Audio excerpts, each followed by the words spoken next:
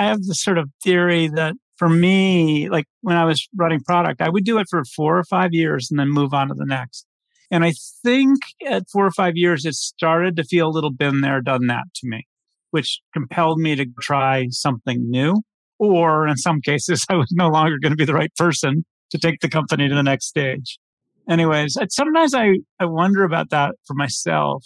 Am I as motivated to do a new talk? Now I know I can do it. Like 3 or 4 years ago, like, can I do a new talk? I have no freaking idea. So when the Good. learning opportunity starts to drop, sometimes it's a signal to me that I need to try something new. Welcome to the Unlearn Podcast, where host Barry O'Reilly seeks to synthesize the superpowers of extraordinary individuals to think big, start small, and learn fast.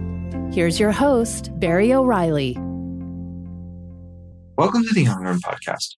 On this show, we're going to do something a little different. Twice a year, I meet with my personal board of directors. That includes Gibson Biddle, the former Chief Product Officer of Netflix, and Melissa Perry, author of The Bill Trap. We talk and share and review progress, challenges, and mistakes we've made, hold each other accountable, but also define what personal growth and business growth means for us in the year ahead. So this show is a recording of that conversation that we like to share openly with you. So listen in, let us know what you think, and even maybe share some feedback with me on social. Reach out and let me know what you think. All right. Hello and welcome everybody to another personal board of directors. My name's Barry O'Reilly, and today I'm going to be joined by two of my favorite people, Melissa Perry and Gibson Biddle, to sort of share a little bit of a review of our working life over the last 6 months. And this has been a really fun sort of experiment that started out with actually emails back and forth with Gib to share some of the things that we were working on. And then he had a great idea to say, well, instead of us just sending emails, why don't we talk about it? And even better, why don't we invite more people to be part of it? So I am now delighted to welcome two of my favorite friends, Gibson and Melissa, to the show. How you doing? I'm great. Melissa, how are you? I'm doing good. Good to see you both.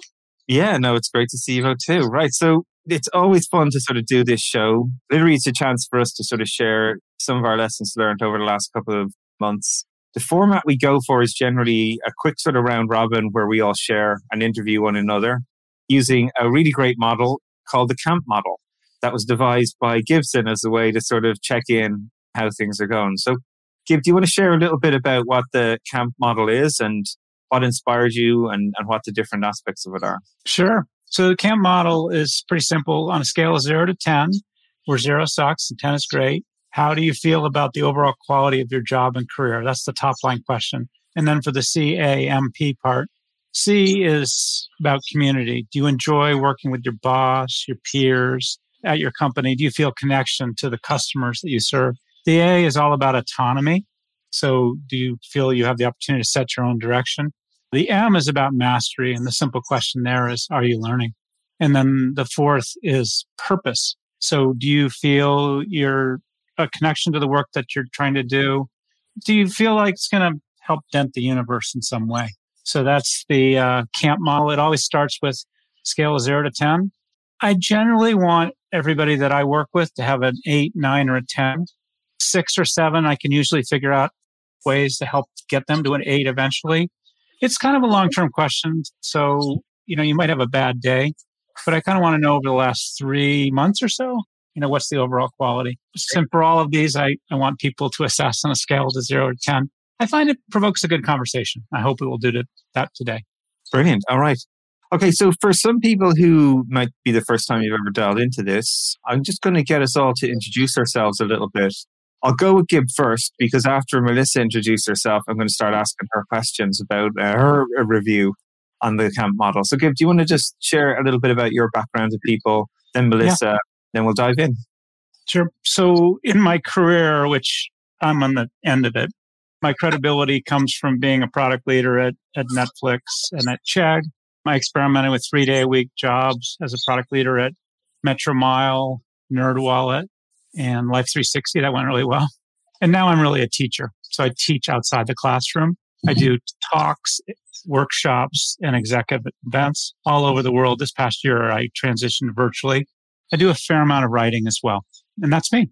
Brilliant. All right. Okay. And What about you then, Melissa? Will you share a little bit about yourself? Should you introduce yourself first before we get to Yeah, no, that's fair. I actually should probably Tell tell us about people who I yourself, am. Yeah. Barry. Well, again, great to meet everyone. My name's Barry O'Reilly. At the moment, my main focus is working on a venture studio that I've started called Nobody Studios. We're trying to do 100 companies over the next 5 years.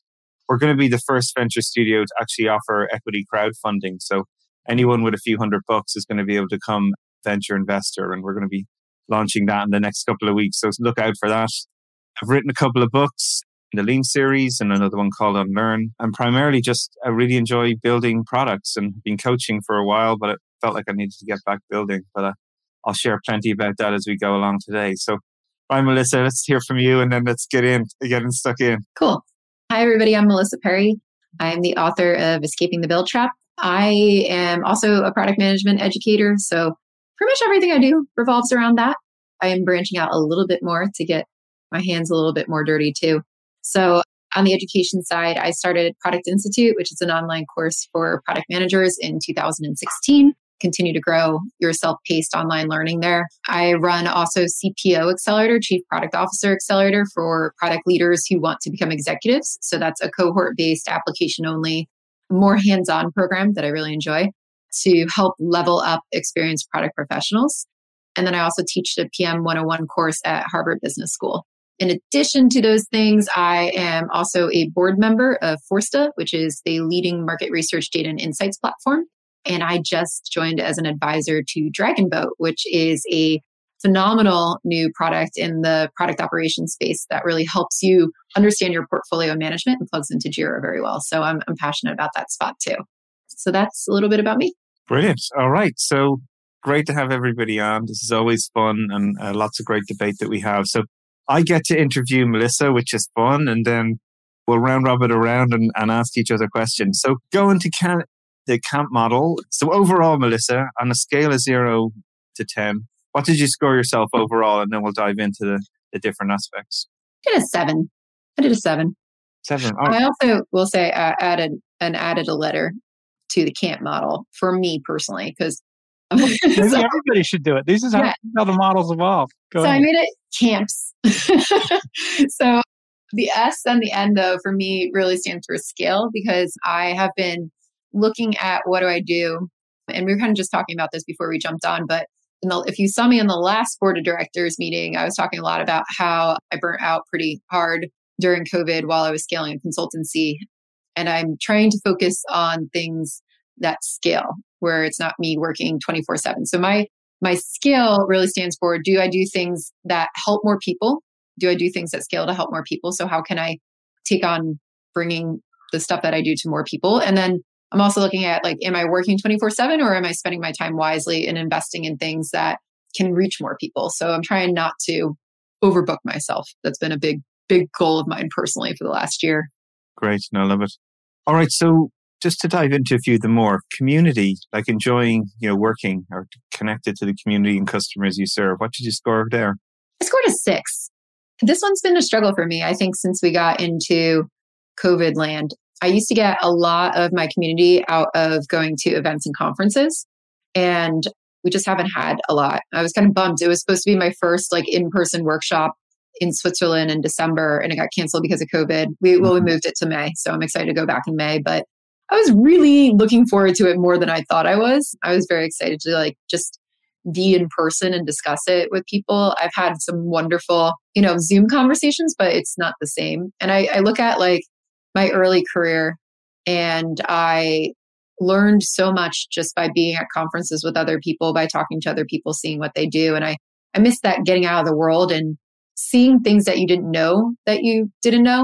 And there hasn't been as much of that. I can read or whatever, but I like connecting with people. I like learning from people better than that. Yeah, no, I had a chance just a few weeks ago to do my first in-person event with Next Era Energy in Miami. Mm-hmm. And wow, it felt sort of odd, great at the same time, I have to admit, and being with people, as you say, is that's so much energy from the community when you're spending time with different folks. It resonates a lot. I expected to lose that by not going in person. I'm scanning the list of comments. I mean, I see Twiapi from Paris, Duncan from BC, Mark Abraham. These are all people that I kind of established relationships online. So what are you not getting with virtual? Here's my theory. What you got with in person was the relationship with your peer group, all the other speakers. Is that it? Yeah, part of it. I met a lot of people through conferences too. And I feel like when you run your networking and your social life through a Calendly link, it's a very different experience than grabbing a beer with somebody at the bar at a conference, right? So that, and like I said, still talk to a bunch of people online, still like jump on the call, just like I think I called Barry. I was like having a bad day and Barry called me and we talked about it. Like I still get those types of moments, I think, from the people I know, but it's been like meeting new people too, right? Like I found that before COVID, every year I got to add more and more people to the group of people I got to learn from and know and follow. And I always use Twitter for that. So like I still use Twitter for that piece in that area. But there is something that I do miss about like just running into people at conferences. And I used to like run into these people I connected with on Twitter, never talk to them online, but talk to them for like hours a day on Twitter. And it was like we were best friends. Like, oh my God, it's you. You're real. Like I didn't realize we never met before. Like this is weird. Can I add one thing to that too as well, Miss? The thing that actually really struck me was focus. Because it wasn't like the end of the show and the Zoom got unplugged and you just went dead, right? It was a gathering of a day on a very specific topic where I could see like what other people were thinking and saying and riff off. And it just felt very interesting. So I'd throw that one in as well. I'm also like, it's weird because like I love talking to people at conferences and stuff, but like I am the worst approach somebody out of the blue person. I don't do it. Like I won't just walk up to a stranger and start chatting with them. I'm not that type of person. So when you had conferences, it just felt like, okay, here's my place to like meet people. And I felt so comfortable like going up to people and meeting them. And I miss those types of social interactions where we just get around and like have something to start the conversation. So that's kind of karaoke, right? Yeah, and karaoke. All right. Let's keep rolling on you, right? Autonomy then. What did you score yourself there? Yeah, I scored a 6 on autonomy. And I think that's largely because a lot of my time this year has been teaching at Harvard, which has been great, but it's no longer me deciding like when do I teach and what do I do. So that has taken up a huge chunk of my time. I've spent probably the majority of my time doing that in the past year. So my autonomy has definitely fallen from that. Like I don't get to make my own schedule. I got to be at class on time. I've got bosses. I've got students to like be beholden to. So yeah, that one slipped. And it used to be pretty high. Although I also fell into that habit that I was talking about, working 24/7 when I was doing everything with myself. And that was not good either. So that I'm trying to figure out how to balance a little bit. I decided not to teach this spring, and that definitely helps. So I used to teach all year round, and now I'm only teaching in the fall, which is great because the class that I used to teach in the spring just doesn't make sense anymore. So it's bringing me a little bit more time to do projects with my students. They're like all starting startups or working for other companies. I get to coach them. I enjoy that a lot, but it gives me a little bit more flexibility, a little more autonomy on other things. All right. So mastery and purpose. What jumps out on these ones for you? Yeah, mastery. What am I learning? That one's been a hard one. I think one thing that I've learned a lot, and one of my highlights of this year was I joined the board of Forsta, and I have really loved that. Gib was like surprised I loved it as much as I did. I was delighted that you loved it as much as you did. I do. I like that has been like a huge highlight of my year. I have so much enjoyed working with the Forsta team. Such interesting problems. And I think this is something that I was talking about before last year when I was talking about last April, I think when we talked or whatever, how I was shutting down the consultancy and it was hard to grow that. I didn't enjoy the people management aspects of it and the fact that you had to just keep scaling if you wanted to keep making more money. But what I missed from not consulting, and I haven't actually done any consulting this year whatsoever, which is interesting. It's the first time for a full year I haven't done any type of consulting. I missed going deep on like pure product problems, not like teaching product, but like give me your product strategy and let's jive on it. And I got to do that with the board role. I also got to bring in one of my really good friends as the chief product officer, and we both get to brainstorm stuff together. And I learned stuff from him and he learned stuff from me, and we just get to work on like really cool problems. And the team has been awesome. Like investors are awesome, team's awesome. I just like love that. I missed really like solving product problems, and that has been fantastic. So I feel like that's my way to solve my product problems and like keep interesting things. And I don't have to do that. I'm learning through consulting. I can do that through board roles, through advisory roles, like with Dragon Boat too. So I definitely want to do more of that. And I feel like I'm learning a lot about the different markets and the way that we scale companies and investing and stuff like that. And that has been very exciting. So on that side of mastery, that's great. I feel like it also keeps my skills fresh so I can figure out like how to teach it to other people later. But it's all the like application part of it. And then also through Harvard, I've been like learning how to teach better. I had to learn how to teach with the case method this year, my first time doing it. Do you want to explain a little bit what the case method is, just for folks who haven't heard that? So different than the way I used to teach. But what basically is like Gib came in and was one of our speakers because there was a case on him at Chegg. So we basically, Harvard writes cases about a scenario that happened at companies in the past, and they're all true. They're not made up. They're all about real companies. And the students go in and they read about the scenario. So it could be basically like, I think Gibbs was like, Chegg is about to acquire this company, should they? Right? That's the question. Like, here's the whole background. This is what the company is going to do. Here's what their product strategy is. Here's where Chegg is. And then we basically ask the class, what should they do? And then they debate it. So then they go back and they start getting into it. And then you hone it into topics that they need to learn about. So this one was like product strategy. What should we learn about? Like, what are the requisites for doing this? Acquisitions. What do we have to think about when we actually acquire a company versus build it ourselves versus all those different things? So they have like learning objectives there. But as a teacher, what happens is like the class has a discussion and they can take it anywhere. And you're going to have to be like pulling them back in a little bit, making sure that they take away the big takeaways, but letting them kind of go and figure it out for themselves and then surfacing the aha moments and then bringing it back to like what they should take away from it. Nice. So what happened, Gib? Did you buy the company in the end or what? I think you did. Yeah, we did. Yeah, it was perfect, right? Yeah, you did. We actually bought like 6 companies in 6 months. Gibbs shocked everybody when he said that too. He was like, yeah, I mean, we bought it. We just bought like 6 other ones too. And they're like, what? And he was like, our CEO was just like, yep, let's just do it. Let's buy them all. And the point is the fastest way to experiment on different product vectors. Buy a 5, 10, 30 person company. Anyway, it's a fun case. Interesting. It was yeah. Because I know, Gib, as well, when you teach, you often do choose your own adventure type style as well. I right? love cases. But yeah, he did many the difference here, Melissa sort of brought it up. She has to fit into the Harvard stratus, right? Yeah. The way of life. I don't. So I actually taught for Stanford for 3 years. I know what that's like. And so you do lose your autonomy. And after 3 years, I stopped doing it. If you know me, I do tons of cases, but I don't have to write them up in advance. I do them on the fly. It's great fun. I love it.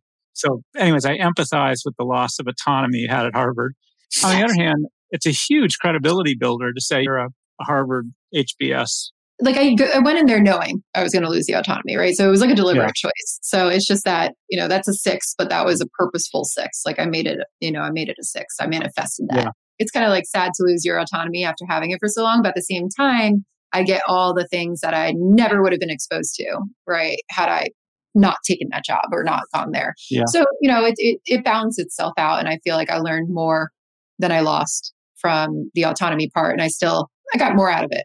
It was the worthy trade. And I think you have to do that. Like I think about this sometimes too. I'm like, how long do I want to work for myself versus like, do I ever go back in house or do I build something myself? And those are things that kind of run through my mind as I think about what to do. And autonomy, I feel like it's probably going to go like this for me. So, Gibbs like, I'm at the end of my career and I'm like, I'm not quite there yet. So you are not. I'm probably going to have a little roller coaster of autonomy until the end. So whatever.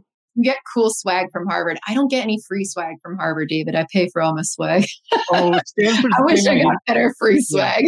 You don't feel appreciated. That's one of my challenges. Yeah. It's like, can I have a free parking space? No. Okay. No. All right. Well, to wrap up then, Melissa's section, you also added scale, right? Yeah. So what did you give yourself on a scale? So on the purpose one, I think that's pretty self-explanatory. Like gave myself a 9. I was like, everything I do right now, I want to do. I'm loving it. It's just more of like, how do I do more of the things that I love? And scale, I gave myself a 7 though, because one, Harvard obviously doesn't scale to everybody because I have a class that's just Harvard. So that's the one thing that doesn't scale. But Product Institute continues to scale really well. We service thousands and thousands of product managers every year. I never thought it would just keep doing what it's doing, but it does. So that has worked out very nicely. And every time we make new courses, they all are pretty well received. So my plan for this year is to spend more time thinking about like other skills that we need to develop and do stuff through that. CPO Accelerator, we are able to service about 60-ish people a year. So I feel like that's a pretty good scale. We do keep it locked down to 20 people. It's got a good cohort-based thing. The board work doesn't scale, but I enjoy it and I feel like it's impact. Maybe I need to make this like scale versus impact, like making sure that both of those are in line. And if I have to think about like how much of my time is spent on scale work versus like deep impact work that maybe doesn't scale, I feel pretty well balanced right now. So yeah, no, it sounds like you set up your portfolio really well. It's nice to hear.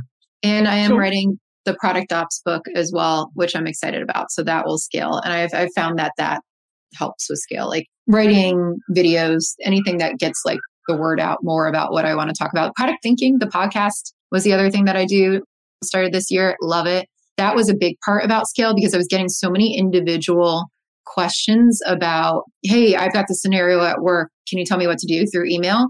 But if I answer one person, it's the same question I get like 10 times a year. I'm like, how do I make sure that everybody can read this? And I was having a huge problem because of the burnout writing. Like I just couldn't bring myself to write, but I have no problem talking. So I started the podcast mostly for that. And then I got to interview cool people too. But I was like, how can I answer questions in a way where other people can listen to them? And I've really enjoyed that. And I think that's really helped with my kind of scale mission so that I can keep responding to people and keep hearing what they're curious about as well. That's been a big part of it. Oh, amazing. Brilliant. All right. Well, Barry, bravo. Can I ask a question, Melissa? If you rack and stack the things that you do from sort of top bang for buck, probably has a lot of leverage, a lot of scale, gives you joy, to stuff at the bottom that doesn't. I mean, by the way, I'm delighted that consulting's no longer on the list. Yeah. And let's take HBS off the list. That's a total long-term play. It'll take you years to figure it out. Right? So what would you put at the top of your, feels like good emotional bang for buck? You know, it could be joy, it could be money. What's at the top of your list right now? Do you mean like out of the things that I do? Yeah, like could it be board or is it the CPO accelerator work? I'm forcing you to force rank them. I know, but like, what's my skill? Because I feel like joy versus skill is different. I'm like, because well, for instance, I pick up the joy from your podcast. I pick up the joy from your board work. You no longer have to worry about consulting, which wasn't giving you joy. Okay. Yeah. So let's just use joy. I get a lot of joy from CPO Accelerator. That has been really fantastic. I've made so many new connections with VPs of product and we've had people go be CPOs. Like it's really cool. Like I had one woman who came to our first cohort. I've known her for a while. Her company was going through a merger with another big company. And she told me when she was joining, I'm worried she was a VP of product. She was worried she wasn't going to get the CPO position because there was another experienced man on the other side who's been a CPO before. And she went through the program and they promoted her to CPO. And she was like, I learned how to talk. I learned how to do all the things and I got it. And she's like, I'm so happy. And it was like, she knew she could do it. She just needed like a couple of the tools. And that's what makes me excited. Like I'm really passionate about like people becoming chief product officers and giving them an avenue for that. So that's given me a lot of joy. Say a lot of people do apply though and like half-ass their applications and I immediately put them out. So if you were listening to this new one, I do not accept one word. I like it. Yeah. I had somebody who was like a GM VP of product of like a really big, well-known tech company. And he did that. And it was like, why didn't I get in? And I was like, you literally wrote one word answers for all of your questions. Like, I don't accept that. Cause like everybody who comes to CPO Accelerator, they put a lot of time in it. One guy in Australia who joined, he woke up at 3:00 in the morning every 2 weeks to join it because he found that much value in it. And I was like, whoa. It's amazing. It's such a community and they all talk to each other and they all help each other. And I enjoy that so much. So I'm loving that. Product Institute is great. It's just that I didn't have a lot of time to invest in it last year because I had so many other things. So, but I feel like the things that I did do, I helped learn about what I want to do with it. So this year I'm like, I've got some pretty good ideas of what I could do to amp it up and get like really excited about that. So I started talking to our team and like, we're pretty pumped with that. So that should be pretty cool. Barry, should we put you in the hot seat? Okay. Barry, you know what to do, but overall scale 0 to 10? I gave myself an 8 this time around, which is good. You know, overall it was a pretty tough year. You know, starting a venture studio. This is funny, Gabe, actually. Like one of the lessons I think you reminded me of a while ago was to get back building. And I wasn't doing that. And I really missed that. But also like building equity in something for the long term.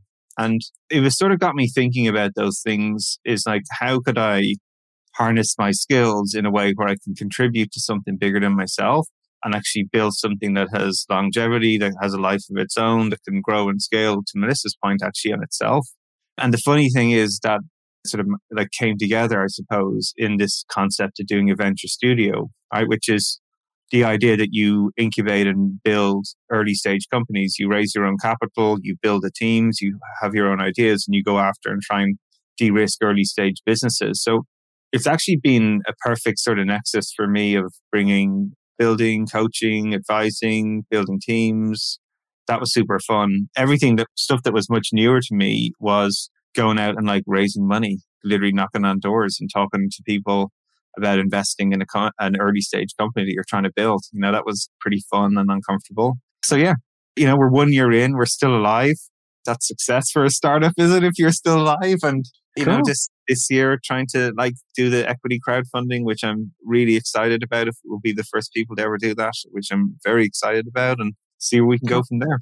Let's do a little rapid fire because you actually could hear you weaving the issues throughout.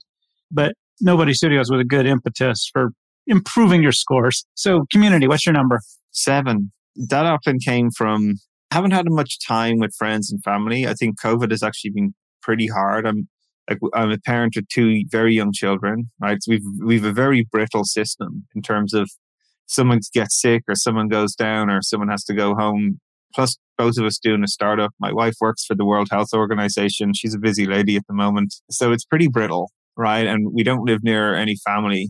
She's Australian, go Aussies again. And I'm from Ireland, whoever didn't know. So we live equal distance, furthest possible away from both of our parents, which is always a great one.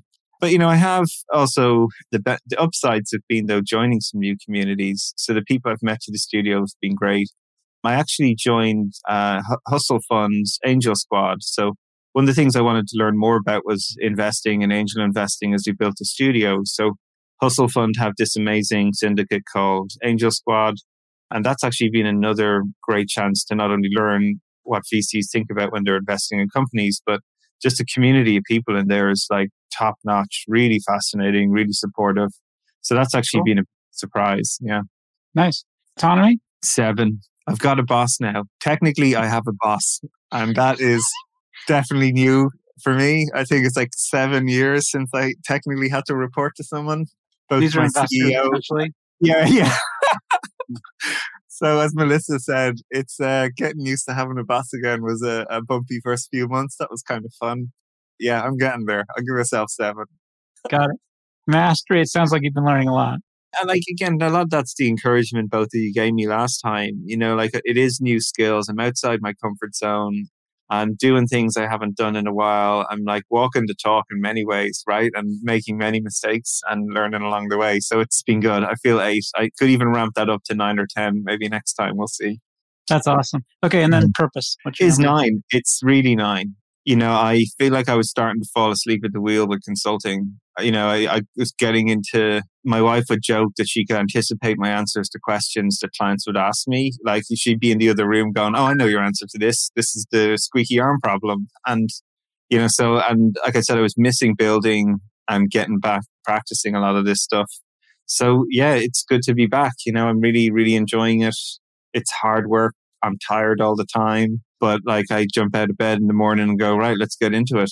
Let's get this done. And that's kind of worth it all. I think I'm alive again. Even my wife says I'm alive again. So that's good. That's great.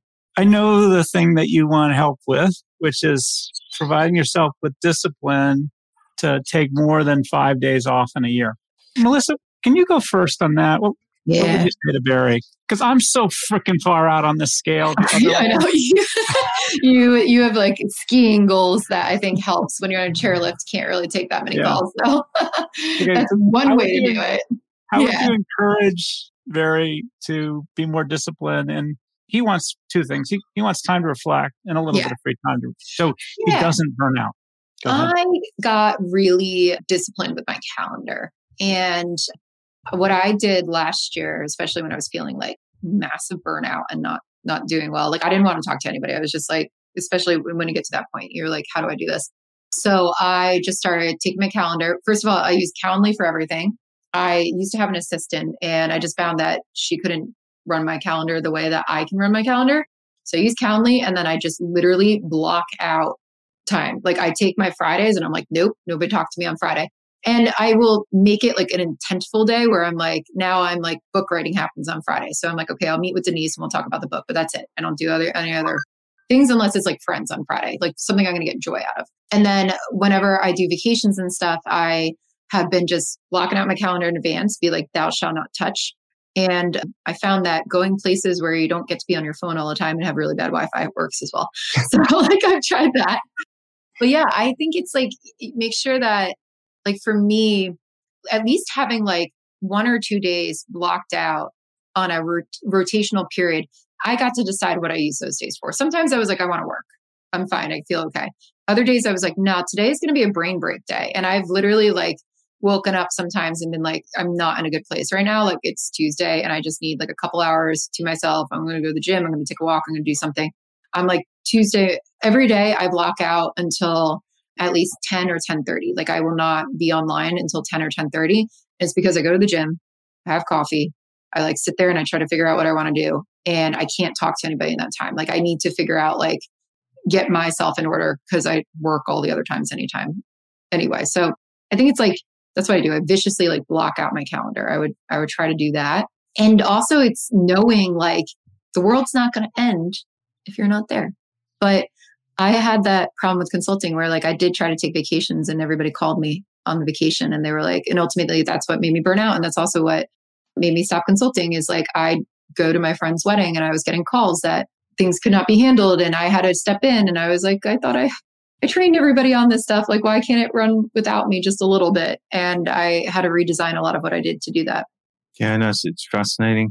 Bill Gates famously did the reading week or 2 weeks. Yeah. I mean, you could try something like that. My tactic is I have personal goals outside of business and career. Melissa referred to it and started taking this over the top. I tend to ski my age in days each year. So this year I'll turn 60.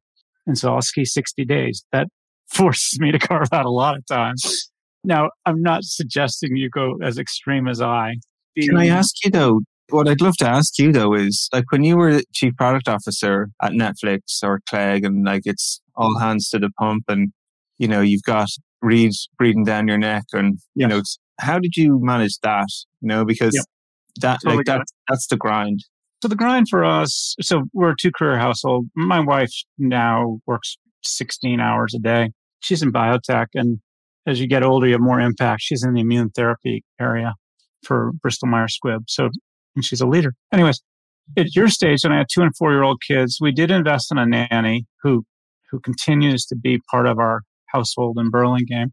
That was for us, it was like making an investment in college or, you know, Kristen to become a doctor or me to go to B school. The next thing we invested in was a nanny, and that was a great call. But we often didn't have a choice.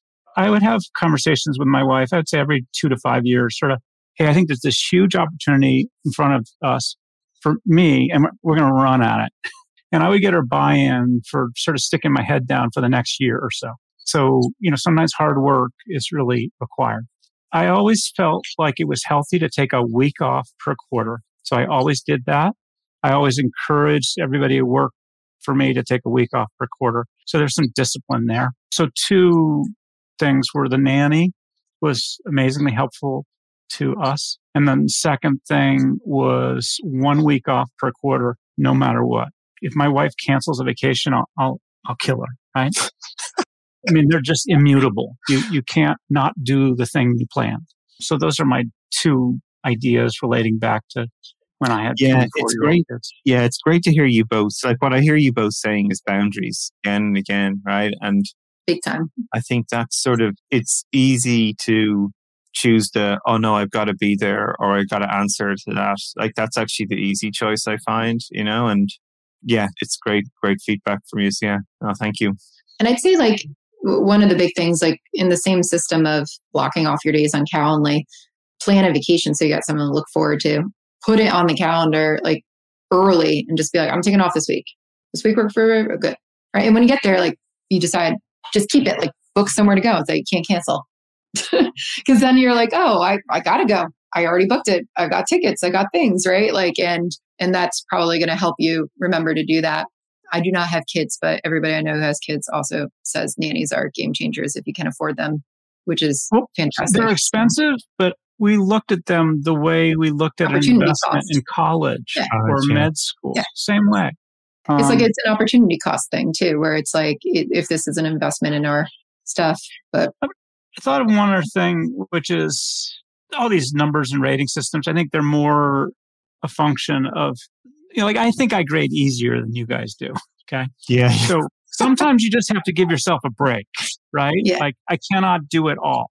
The number of times in a day where I say to myself, I cannot do it all, it's probably 5 or 10 times. So just give yourself a little bit of break, a little bit of license. Yeah, no, fair enough. Gib's turn. Yeah, Gib. Okay. Barry, I know what to do, but I'm going to let you loosely guide me. I get to dodge this one. I think Melissa gets to ask the tough questions this time. Oh, that's right. Melissa. Yeah. All right. My turn. Go get him, Melissa. Get him. Okay. So overall, you give yourself a 9. How are you feeling? I did give myself a 9. That's correct. What do you rank that on? So I think I pivoted from in-person to virtually exceptionally well, exceptionally quickly. And there were 2 big changes in my life this year. The first, we did buy a house in Bend.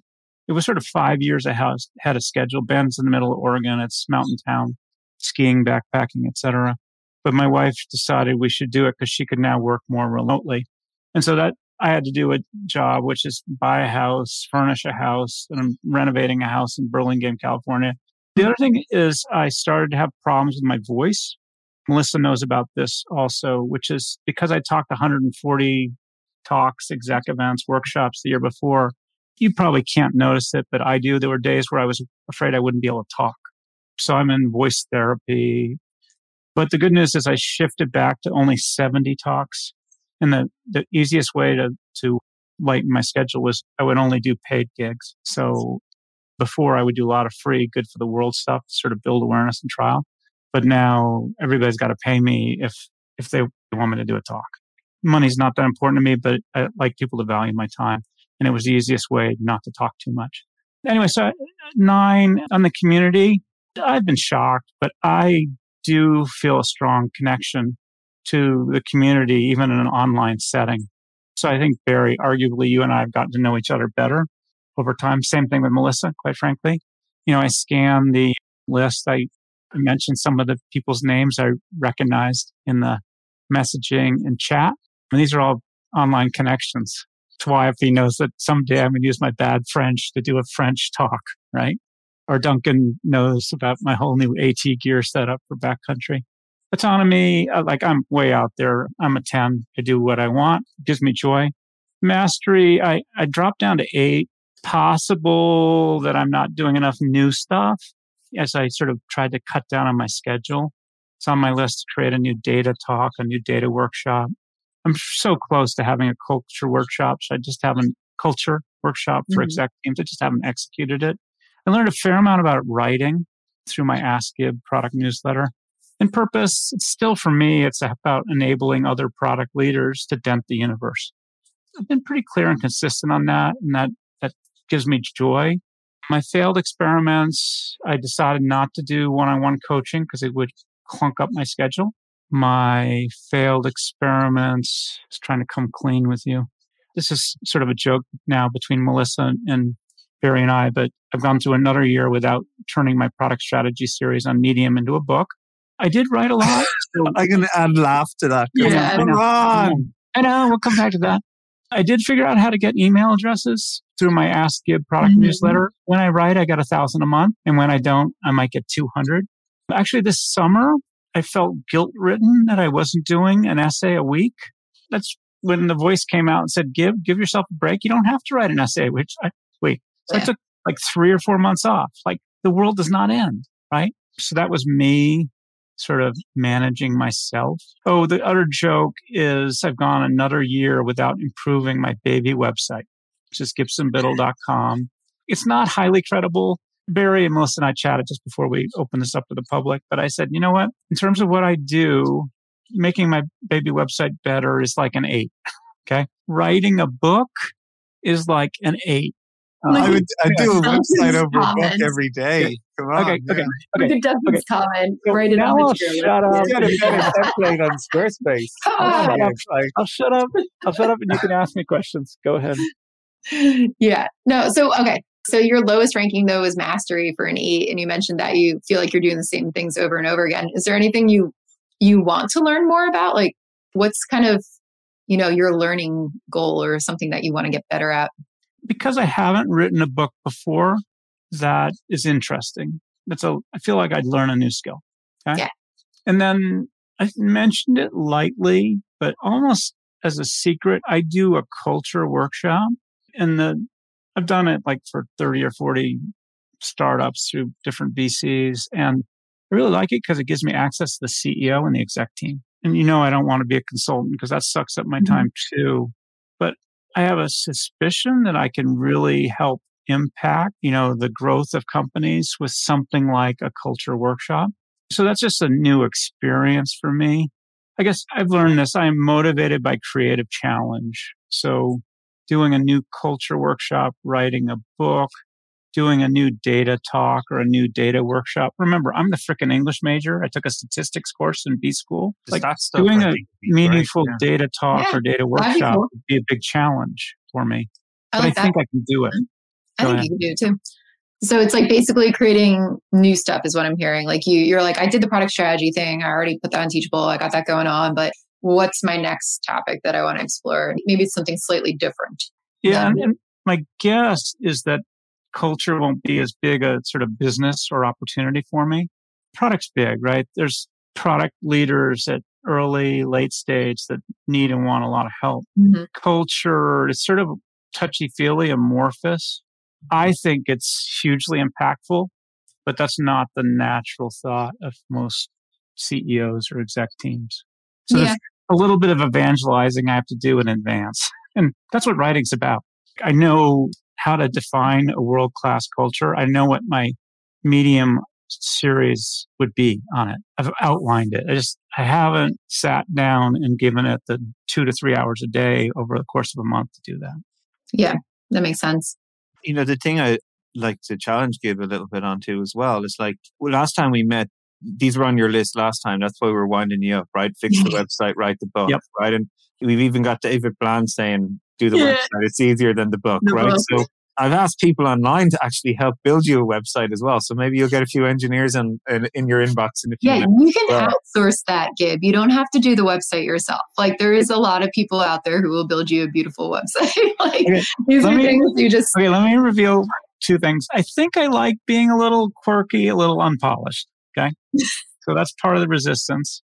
And if I fight back, I'm very good at not taking on too much. Right. That's good. That's true. You were very disciplined. Yeah.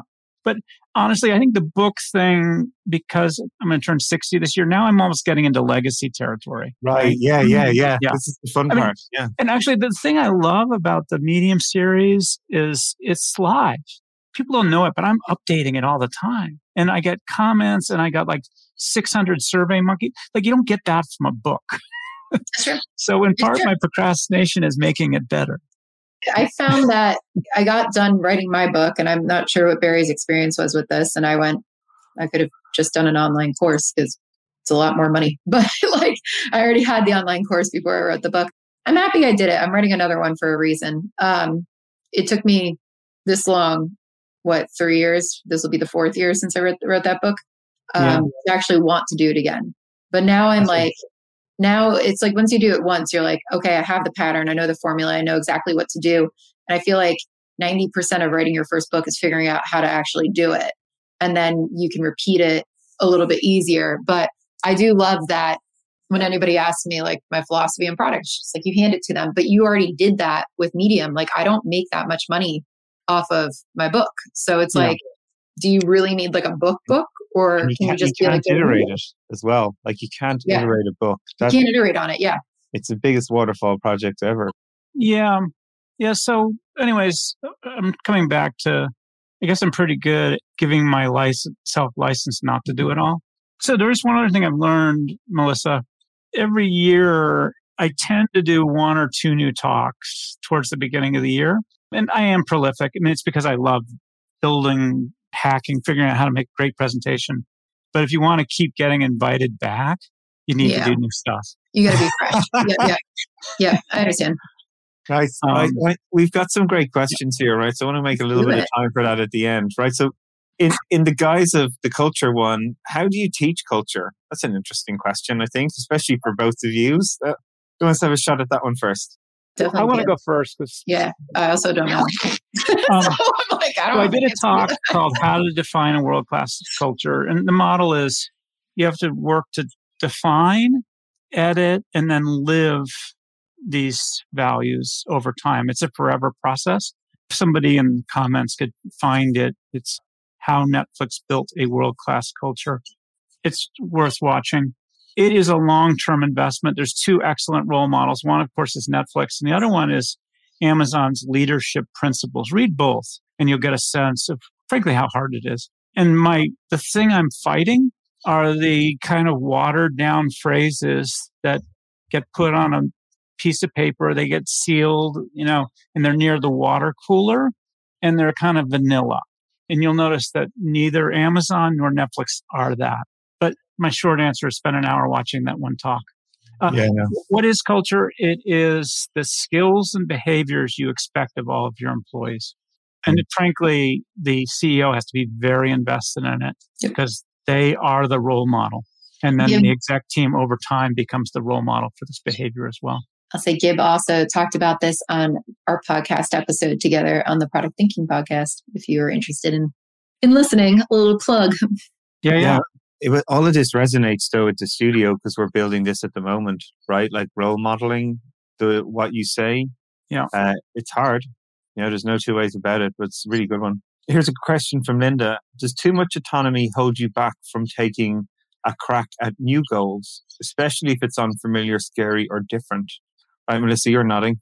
Have a go at that one. I think it does. Like I had to give up autonomy to learn new things, but that doesn't mean you can't get it back. Like I said, I think about my career as it's probably going to be like autonomy, less autonomy, and then more autonomy as you go. And Margaret said life begins at 60. I hope not, because got a little ways to go then.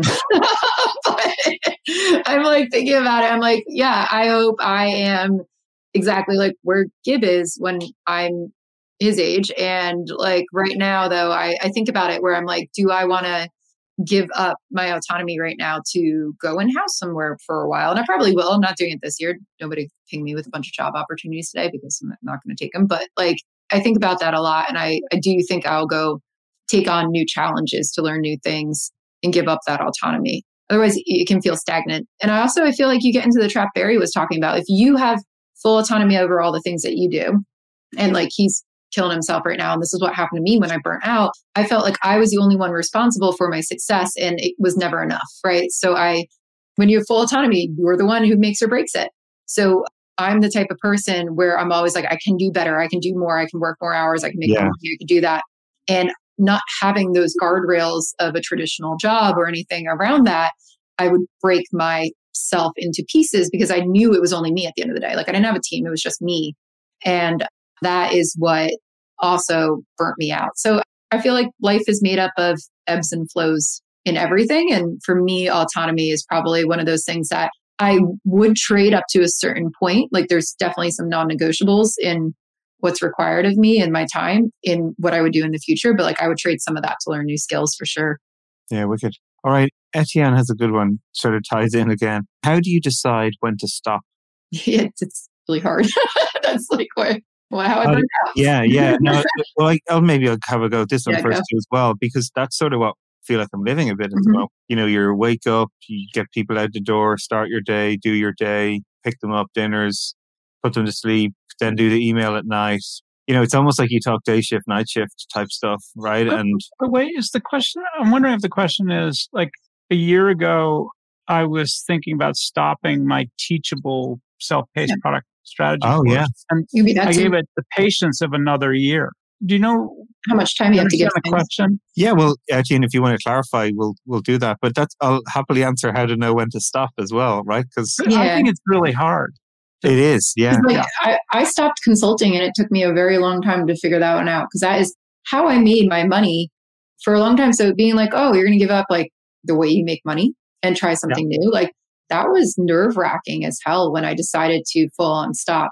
And it took me a long time to do it, but I woke up every single day, like Barry was talking about, where he's waking up energized. I woke up every day not energized. There was a period where I took 147 flights a year. I cried on the way to the airport. I will admit this. I'd be in the back of the Uber, like crying on the way to the airport because I was like, I don't want to get on another plane again. And I was really bad at setting boundaries and limits for myself. And I looked at it and I said, maybe one day I'll go back into consulting, but never the way that I did it before. But I said, I can't do it right now. This is not what I need. And there's other ways that I can actually like achieve my purpose. And I should try those. So it's like a weird, it's like, when is it time to start something new? So for me, like that was the time to start something new. Like what should I be doing? I went to Harvard instead. I learned a bunch of new stuff. It was really great. Gave up some of my autonomy, but I learned a bunch of stuff, met a bunch of new people, got that type of experience.